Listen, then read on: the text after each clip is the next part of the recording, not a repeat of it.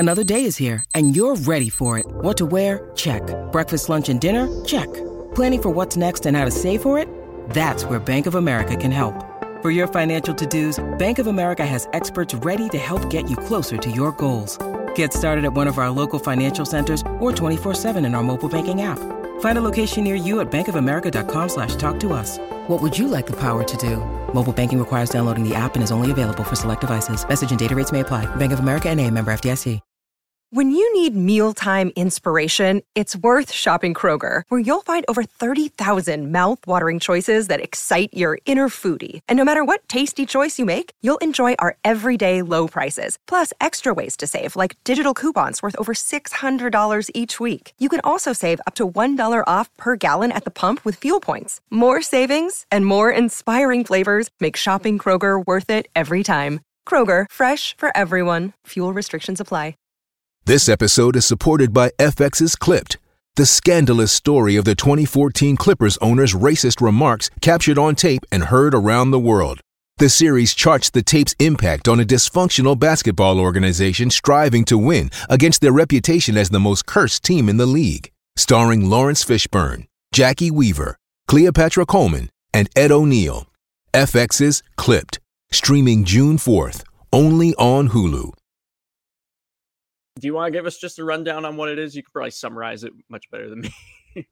No, because we skipped right over our beers. Wow. Come on. Are you already going to have to take over?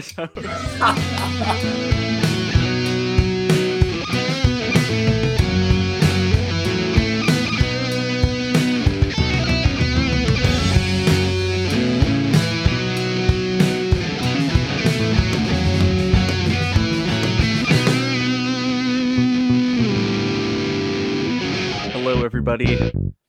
Welcome to the Brews and Bruins podcast, presented by the Hockey Podcast Network and Bruins diehards and Pride diehards and DraftKings too. It is just me as a host, and we were going to have a Drews and Druids episode, but reached out to Sir Patrick Laverty, and he has graced us with his presence. Pat, how you doing? I'm doing awesome. Thanks for having me here. And big shout outs to Peach Yogurt and Izzy.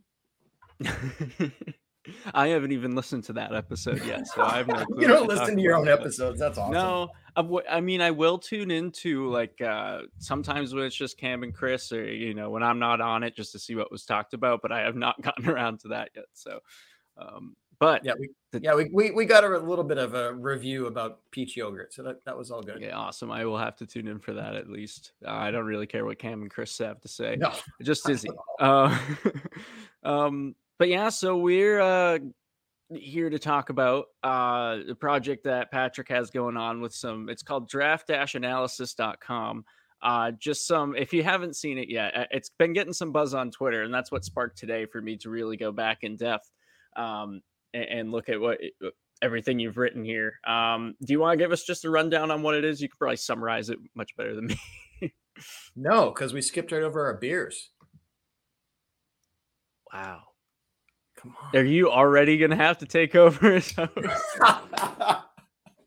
Yeah, beforehand you told me like, oh, I'm going to be into a 9% IPA. You're going to be taking over. Like, I haven't even cracked the can yet. All right, good. Then I'll go first. So I have a special one today that I'd like to break out just for the show. I have a Black Hog Brewing Company Irish Cream Coffee Milk Stout. So I always love these kinds of cans that are just like the generic silver can with a label on them. So that's all good. It's a super dark one, super heavy, which is really good. So it has a really good taste. It's got the high tasteability. I don't quite think I'm going to give it the full 37, but we might go as far as like a 30. And it's pretty heavy, so you can't really pound these things all day. You're just going to be having a few of them. Let's go with a Craig Smith. We'll say 12. Smith grabs the puck and scores! Washington took a nap, and Craig Smith answers the wake-up call! I can't believe you had that ready. I have 3 ready right now, and I want to really add everybody through 37, but I have Craig Smith, Patrice Bergeron, and Zdeno Chara. So I got That was awesome. those covered. Completely unplanned, but I was like, what is he doing? So yeah, as alluded to earlier, I got myself a little 9% double IPA here. I actually featured it on a past episode, but for those who are just here for Patrick, it's a Clown Shoes is the brewing company, a Space Cake double IPA. They have, I know the listeners can't see this, but Google it later when you're not driving, if that's what you do while you listen to this. But some amazing artwork on this, like very detailed, and the can really gets you. So Clown Shoes always has some really good stuff, some great labels, and even better beer. Absolutely. Including this one. Drinkability here. I mean, it's a double IPA. It's not going to be that high. So I'm going to go with an 8 there. Honestly, it's pretty damn heavy, but tasteability, I'm going to go with a 28, and it's a good taste. So, I think you previously mentioned they're a Boston brewing company as well, aren't they? Are they? Oh yeah, so they're out of Boston, Mass, and Windsor, Vermont. So they would be a great company to sponsor the Brews and Bruins podcast. We gotta find them on social media. We got actually. I want to send letters to their offices. I feel like that's like you gotta go with the old school way of doing business. Anyway, speaking of old school, tell us what the website's all about and what you're doing. Draft analysis is all about. Yeah. So, it all started out basically because of Twitter and the usual stuff of everybody talking about how Sweeney sucks. Sweeney's terrible at drafting. 2015 was terrible, which, yeah, sure, it was. And Sweeney's the worst. He should be fired because he can't draft. The Bruins are the worst at drafting. So I started wondering, like, is that really true? And I really wanted to put some numbers behind it, because to me, when you start saying that somebody sucks, somebody's terrible, those are just subjective terms. Those don't really necessarily mean anything. You have to compare them. Or, for example, like Drew, if one day after a Bruins game, you say to me, hey, how'd the Bruins do last night? And I say, like, well, they scored 3 goals. I'm guessing your next question is, well, how did the other team do?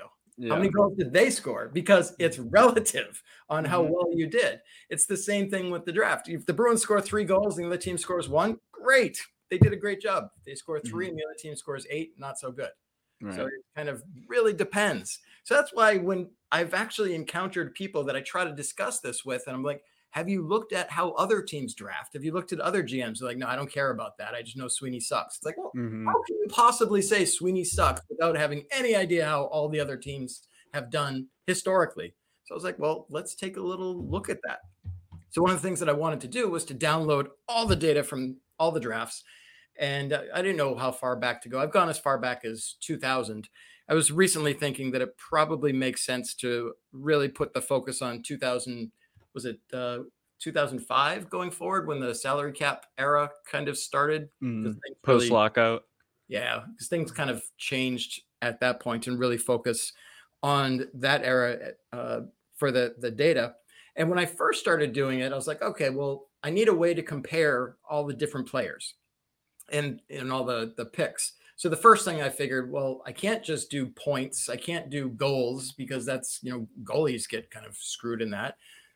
Games played, can't really do that, because that's, you could get some little journeyman who plays 1,000 games and he's just like, okay, versus like a standout all-star for 500 games. Those are different things. Right. So the guys at Evolving Hockey kind of called me out with that metric, and they were like, that's dumb to use games played. You should use something that's a little bit different, because what they pointed out is really the point of the draft is to get the best player available at your draft pick. It's not to get guys to play games. It's to get whoever is the best available. So I was like, okay, I need to find one statistic, hopefully, that can rate all the players. And I don't know that I found the best one, but at least I found one that I think is consistent across all the players. Is I use from Hockey Reference, they have this thing called point shares, or their PS. And it's a system that they use it's a big, huge calculation that they give point share values to players. And of course, the great players accumulate more point shares over the course of their career, and lesser players don't get so many. So I've actually been able to compare how players have done throughout their career using those, and then really take a look at how certain teams do with the draft based on those point shares as well, to get an idea on how all teams have done draft wise using that. Since, like I said, the goal is to find the best player available at your spot. So I guess there's just one last part with this, is it's not really to get the best player in the draft, because they're not always available to you. Not every team draft Connor McDavid. Once he's gone, he's gone. So once he's gone at number 1, you drafting at number 2, you want to take the second best player available. Now, taking the best player available at any position is nearly impossible. It almost never happens. So what my system does is it figures out how much did you miss by. If you don't take the best player available, did you take the next one? And if you didn't take him, did you take the one after that?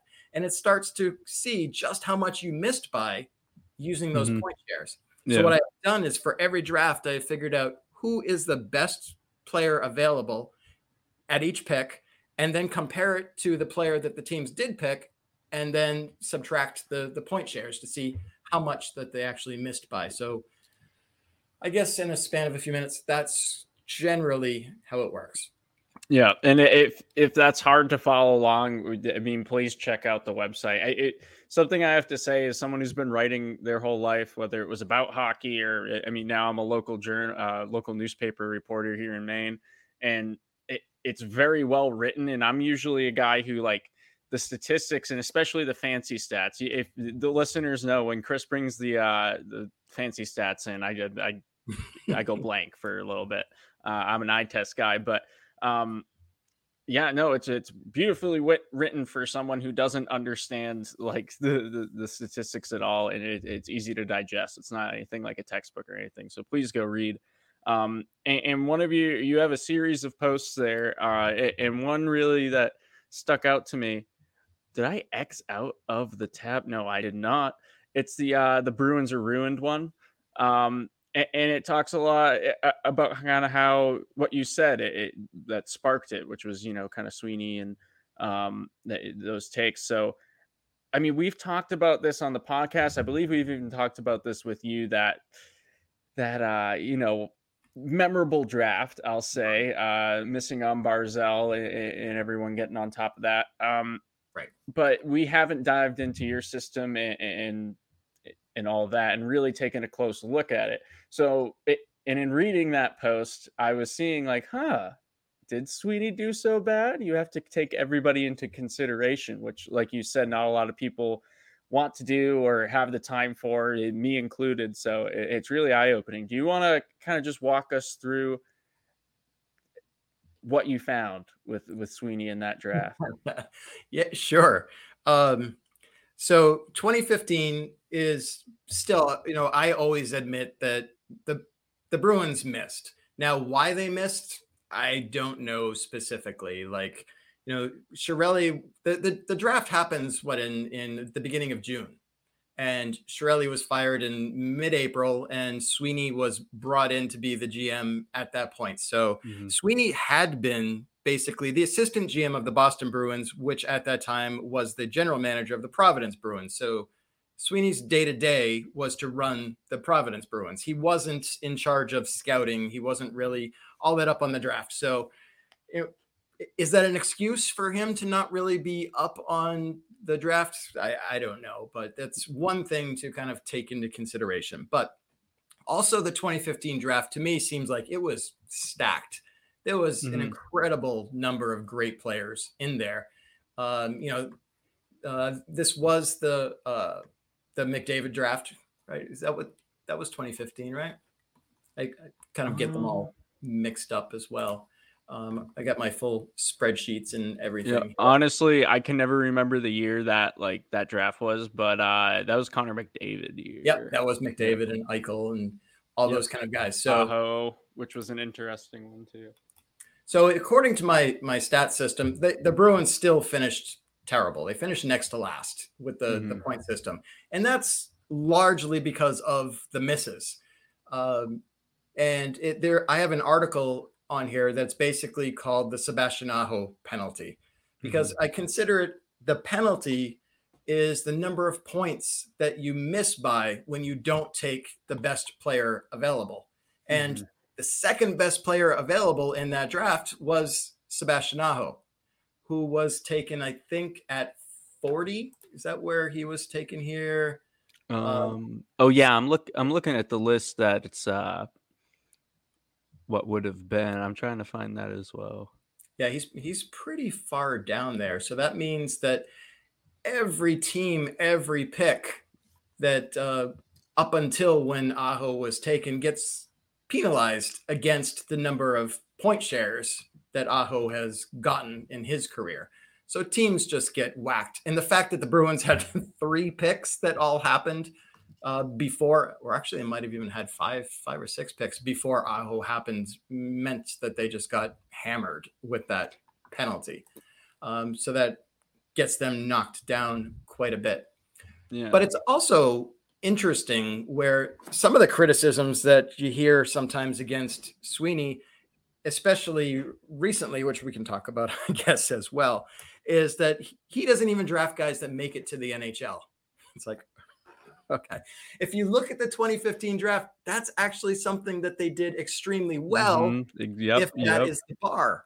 If the bar is just getting guys to the NHL, in 2015, the Bruins had 10 picks, 8 of which have played an NHL game. Now, some of them played very few. Like I think Cameron Hughes was that draft, and he's played. Right. It's an AHL kind of plug guy that gets called up during an injury or gets that beginning of the season look, and they're like, no. Yeah. And if you're going to talk about, like, he doesn't draft guys that make it to the NHL, it's like, okay, well, Jake DeBrusk has made it. Brendan Carlo has made it. Even Zaborov's making it. So Senshin, of course, had a few games of his own. So what's also interesting is one of the things that I like to look at, and I think a lot of people don't even know about it, is the NHL has a central scouting bureau where before the draft, they put together all the rankings of players according to how their central scouts think that the players rate. And one of the most interesting things is you often hear about how the Bruins should have taken Thomas Chabot instead of Zaboral, which if you look at the central scouting, Zaboral was rated higher than Chabot was. I love that. More high. Drew's like, what? Me? Huh? Yeah, in these ratings, Zaboral's 12 and Chabot 16. It's like, okay, but I don't see how you can really fault a team for missing when the NHL's own group of scouts kind of missed on that. And then you also hear people talking about how, like, DeBrusk shouldn't have been a first round pick. Well, DeBrusk was ranked 19th by these guys. So first of all, Zaboral wasn't even a reach. Zaboral was drafted at 13. He was rated at 12. So if anything, you want to say, well, the Bruins got some value there by getting him a better pick than he was rated. DeBrusk was taken at 14, rated 19. That's not a reach. Now, if you want to bring up Senshin, that I have no idea what was going on with that. I've heard some people say that the Bruins really wanted Senshin. They heard that Anaheim was going to take him at 32, 31, something like that. So they jumped in, which I do remember watching the 2015 draft and hearing Senshin's name get called. And yeah, the guys working the desk were like, what the hell are they thinking? This guy, he's rated like 44th. I don't know what they're doing here. Yeah. So, I mean, I remember just being like comfortable. And then, when they're talking about Senyshyn, that's what, because ahead of drafts, I don't look too deep. I mean, I get a general feel of like the top 10, and then from there it's kind of, because I mean, a lot of the time we talk about the late first round kind of being a glorified draft pick, second round draft pick at times, and you even talk about how the Bruins I forget what the time period was. It just Don Sweeney's tenure where they have, what was it, the third most, or they're in the top 3 for points. Yeah, the Bruins have been extremely successful during the Sweeney era. And if you just look at the number of points that the Bruins have gotten, where you get, the usual 2 points for a win and 1 point for the overtime loss kind of thing. During the Sweeney era, the Bruins have the third most points of all the teams in the NHL. So when you're that successful, you're not going to get very good draft picks, and you are going to go to the back of the draft. And what was their average? Was it like 19th? You did, I think that was that in the 2001? I think you broke down all the averages for where teams picked over that time period, and the Bruins were 19th, which that second half it starts to slowly become. And there were many years where they were like they were 31 one year, or at 30 at that time. It was before Seattle. I'm talking about Blues era, which brings us the Blues, of course. And in one of those years, though, with the 25th, you get David Pastrnak. Right. Which, of course, we can't credit to Sweeney, but they did do it. But anyway, we do need to get to something rather important. It's what pays the bills. No, this podcast does not pay the bills. It pays for nothing, really. I think it paid like Chris's Netflix 1 month, which was nice. I'm searching for the ad here, so we may have some cuts. So you're feeling the sweat right now. I am feeling the sweat. Yeah, I'm feeling that 9%. All right, everybody, you know what time it is. The action never ends at DraftKings Sportsbook. It never does, ever, especially this summer. With tons of ways to bet on all your favorite sports, you can fuel your fandom and feel the heat and feel the sweat of the season like never before. Plus, right now, DraftKings Sportsbook is giving new customers a risk-free bet up to $1,000. That's right. Make your first bet up to $1,000. And if it doesn't win, you'll get another shot to cash in. You can throw down on all the major action for baseball, golf, MMA, and more. Plus, with same-game parlays, spreads, money lines, over-unders, and props, your betting options feel endless. And as tradition, please talk about an upcoming game of your choice, matchup/pairings that interest you, who you'll be keeping an eye on, who most excites you, etc. Pat, this is where I put you on the spot. What teams or upcoming games are you interested? Opening night Bruins, of course. Hell yeah. Yeah, that's coming to you soon. That's soon enough. Best of all, DraftKings is safe, secure, and reliable. You can deposit and withdraw your cash whenever you want. Download the DraftKings Sportsbook app now. Use promo code TBPN. That's B as in basketball. Make your first deposit and get a risk-free bet up to $1,000. That's promo code TBPN only at DraftKings Sportsbook. Minimum age and eligibility restrictions apply. See show notes for details. So, Drew, let me ask you this. I love to ask people this question as well when they think that drafting players at various spots is relatively easy. When you get like a McAvoy at 14 or something, and they're like, well, of course they took McAvoy there. That's a no-brainer. So let me ask you this question. I looked back to see from the year 2000 to the year 2017. That's 18 years. Yep. How frequently did the team with the number 1 overall pick take the best player available? So you have the number 1 pick. You can pick any player you want. Every single player is on the board available to you. Out of those 18 years, how many times did that team take the best player available? So it should be easy, right? You have all the scouting. Yeah, I mean, I don't think it's never going to be 100%. Nope. And I know there's been years where it's been a flop. And there's even been years where the guy becomes successful, but winds up not being the best player that may be taken third, fourth, or like a weird steal. Right. Jack Eichel was not a flop, but he wasn't better than McDavid. Exactly. So He also wasn't taken first.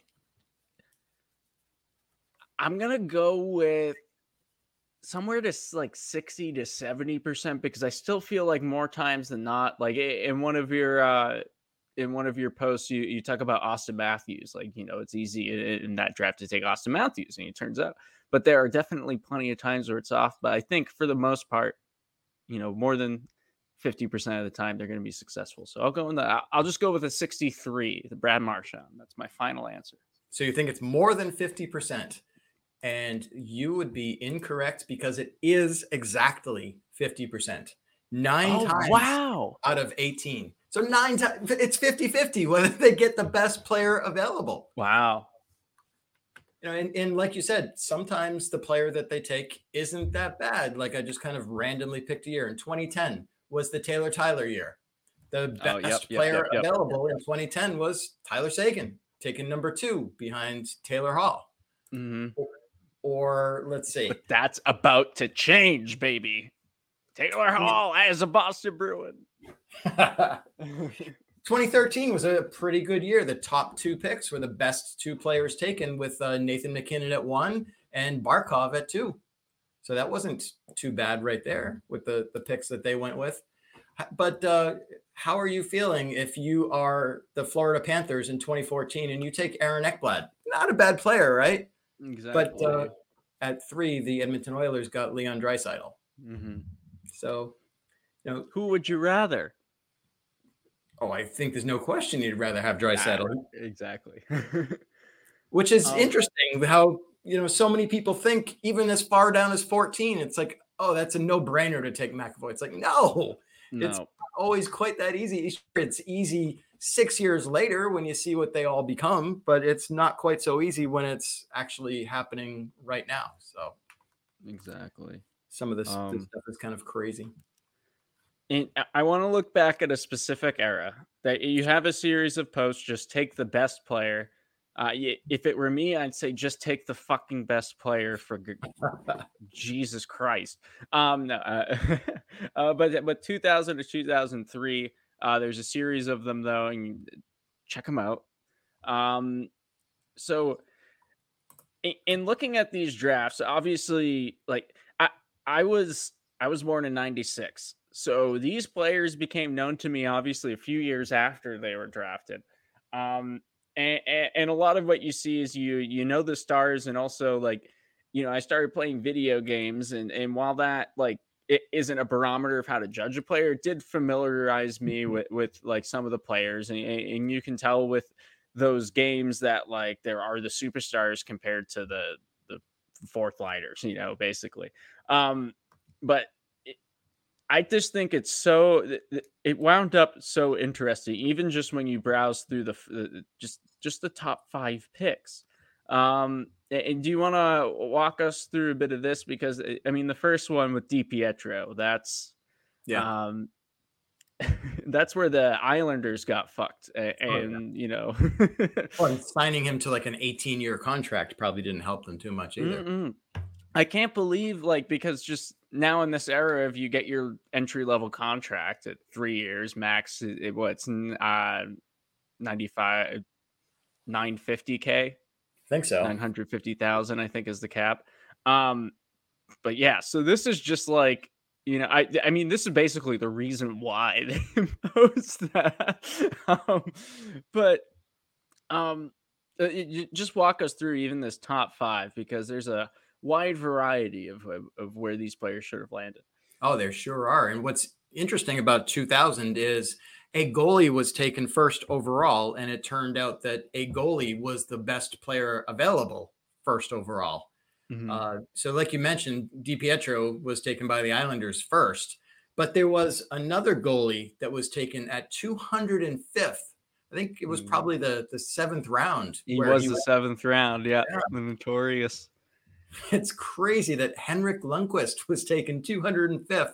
And in the 2000 draft, he was the best player available. So it's always interesting when people talk about how easy it is to pick players. And it's like, well, Henrik was passed on 204 times. Mm-hmm.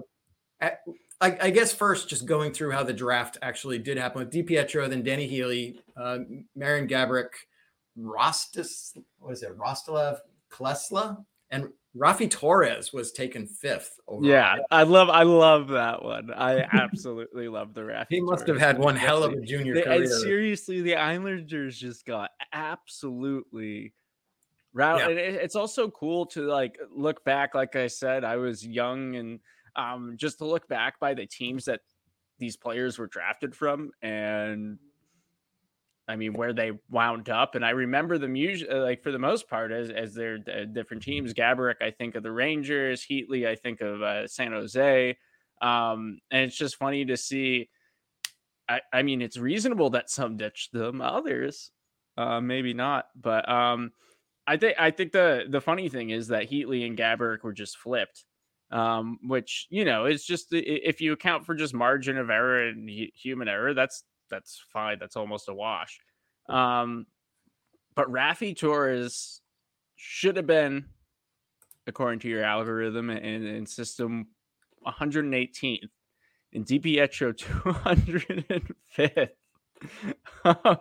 It's just, oh, no. Sorry. That was the pick for Henrik Lundqvist. Where were those players actually projected? Was that how exactly it was? That's a good question here. Let's see. DiPietro earned like 49.3 points, which just scrolling through and looking at everybody here, it was probably low first round, early second round is where DiPietro actually turned out. Oh, okay.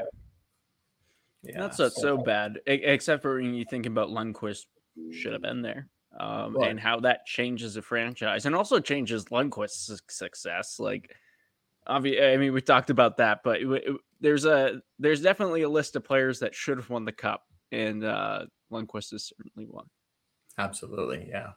And like you mentioned, Gaborik, who was taken 3rd, was the second best player. Heatley was taken 2nd, 3rd best player, and then taken 28th overall by the Flyers was Justin Williams. And he was the 4th best available. I have to admit that I had to look up the guy who is the 5th best player taken in this draft. Have you heard of him, Drew? This Lubomir Visnovsky from the Kings. No. Yeah, neither had I, but I looked him up, and I guess he had a decent NHL career. So was it like a short career, and he did well, and then just something he just went elsewhere? No, I think it was actually a better career than I had even expected. Let's say he played 883 NHL games. Oh, wow. Okay. Yeah. Jeez.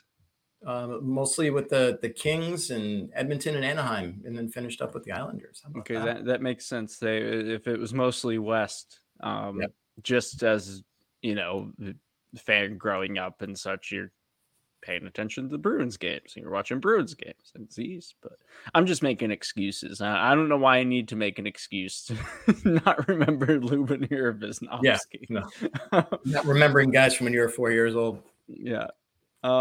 Yeah, so that wasn't a real great draft, but, you know, 2001 was pretty similar in terms of how that one went as well, where the actual draft. Mix. Yeah, with Kovalchuk going 1st overall, Spezza going 2nd, Alexander Svaitov going 3rd to the Lightning, because remember, we always hear that the Lightning are great at drafting.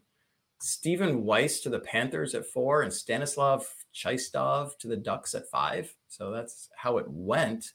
But 2 goalies were the best 2 available, and I'm just wondering another about weird. Yeah. Go ahead. That almost just feels like an older trend, which is interesting because like a lot of people talk about how, you know, goaltender is the most important position, which I mean, I agree with, and it's one guy, or, you know, you have a nice duo, but when it comes down to crunch time and you're going for the cup, it's one guy back there. And who do you want back there? You want the best in the league, or if you're lucky, get someone from the top 5. Tuukka Rask. Anyway,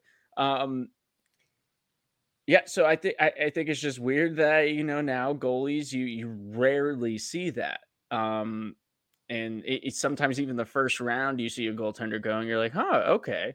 A lot of teams are able to wait. And so, yeah, Craig Anderson with the Blackhawks, and then Mike Smith with the Stars.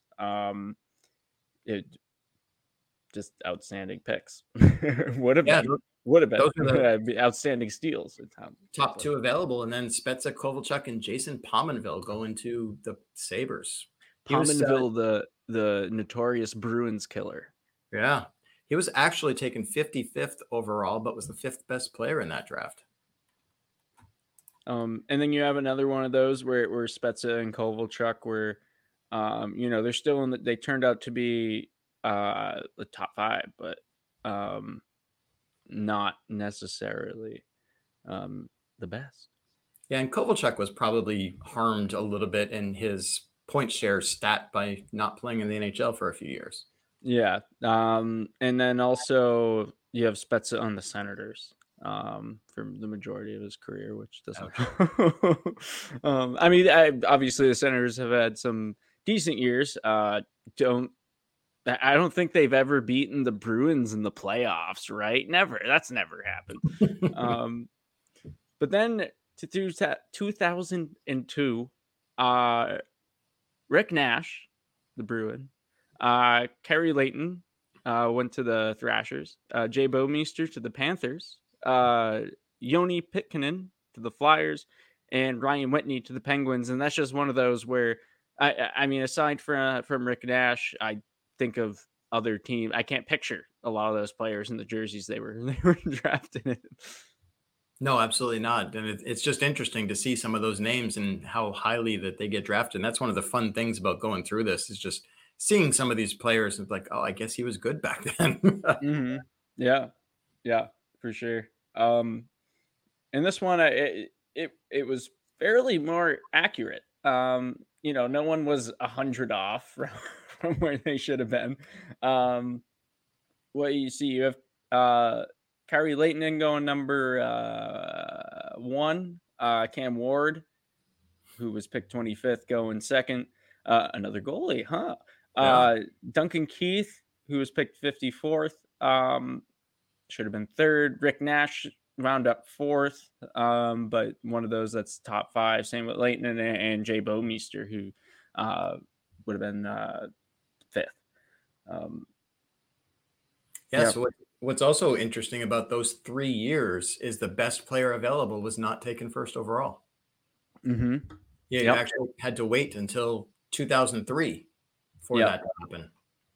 Which is the Flower. Yes. Mark, another goalie. Another fucking goalie. I'm interested because this is the one that I read, and honestly, I looked at this when you first launched it. I kind of took a look and I was like, this is cool, and I'm interested in seeing where this goes. And it wasn't really until now where I really got a chance to I'm gonna look in deep, in depth in this. And it's because you tag Brews and Bruins in a tweet, and everybody goes to it. And it's just, I love it. But when you go to 2003, you got the Flower, which is one of the best nicknames in hockey, I would say. Eric Stahl, Nathan Horton to the Panthers, of course. Bruin, yes. Nikolai Zerdev, who I don't recall, and then Thomas Vanek, another notorious Bruins killer. Even more so than Pominville, I would say. But and who should have gone there? Who should have gone 5th in 2003? Listeners, you have 3 seconds to guess. Pause now to think about it.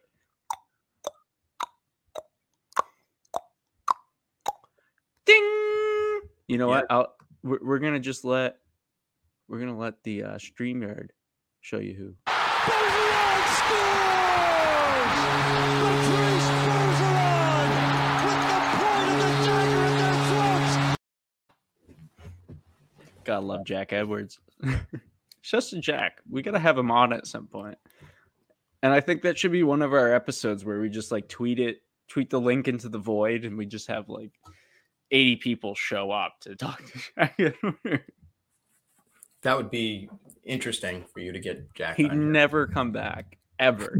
No one from Nesson. He'd probably just log off, and then Nesson would just like block us on Twitter.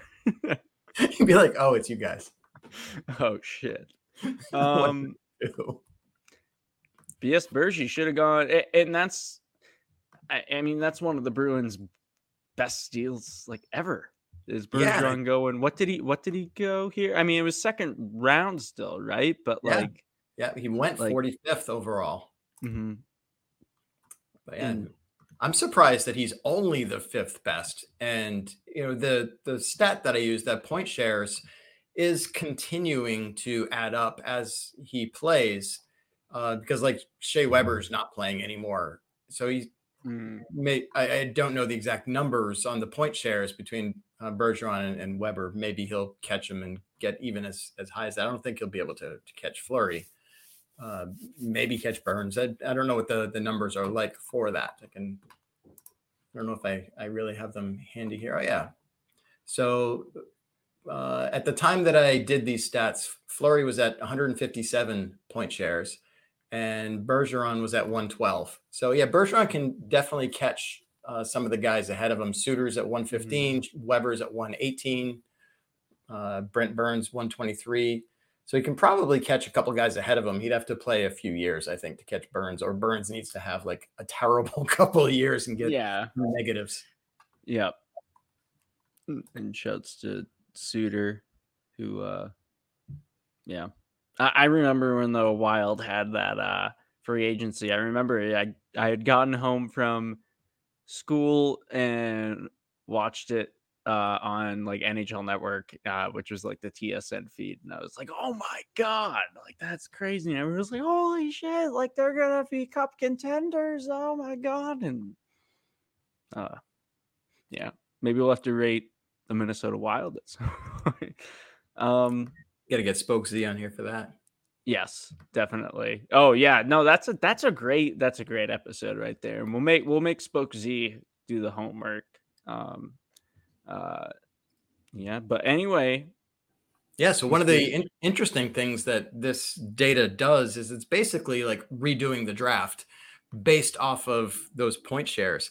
And one of the things that I don't know if you saw this that I posted recently that was an interesting almost draft redo that the Athletic did, because another thing that I see people criticizing Sweeney for is that some of his recent drafts, like 2018, 2019, 2021, he just doesn't have any players in the NHL from there, which again, right. There's a few years that there was no first round pick. And then there were years that they were down at the bottom. And what's also interesting is the Athletic did a redraft from 2016 to 2019. I saw that. I don't subscribe, but I saw that, and it makes me want to. Bastards, but I do not have the money. Because the players that they picked, like, which would you rather have? Like, during those 16 to 19 years, the Bruins actually got McAvoy, Frederick, Urho, and Beecher. You know, Urho was traded for Lindholm. So basically, Vac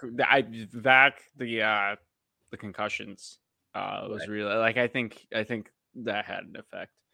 So they've obviously gotten a stud in McAvoy from those years. They've gotten, a fourth line player in Frederick, and still to be seen what they get out of Beecher.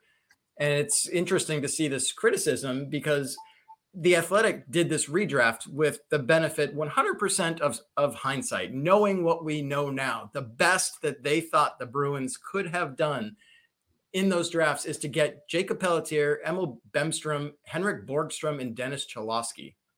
Like, there's no studs in there. There's no elite players. So in order to criticize the team for not having elite players from 16 to 19 is just a heaping pile of crap. Now, some of those players might become elite, but then again, maybe Beecher does too. We don't know. Yeah, exactly. And something we've talked about too is, like, if you get an NHL, like someone who can carve out a role in the NHL, like you look at Frederick. Right. Well, he's carved out a role as a fourth liner, and on basically any team, he can fit into that role as a fourth liner, and he will, whether he's I mean, I don't know if he's going to be a career Bruin, but wherever he goes, he can pretty much carve out that role. And like sometimes that's good enough, based on where a lot of first round picks have landed. Sometimes it's just like, hey, you got an NHL starter. Good. Pat on the back. I mean, it sucks if that's the first round pick, Trent Fred Eric, sorry, the man with three first names. But yeah, so and I just think your system does a very good job of weighting that for sure, and really just seeing how teams do, and specific GMs like Don Sweeney.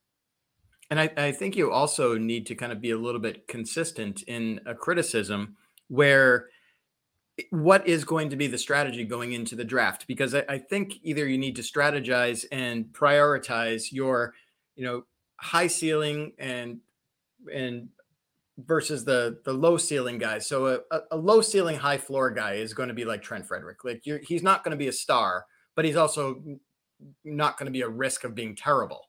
Versus somebody with a really high ceiling and a super low floor, that's your Senshin. Senshin had tons of talent, but he just hasn't been able to put it together yet. So which do you want? To me, I feel like you can't really criticize a strategy of going after a Senshin and a Frederick. Like you got to pick one or the other. You can't say that both of those were dumb picks.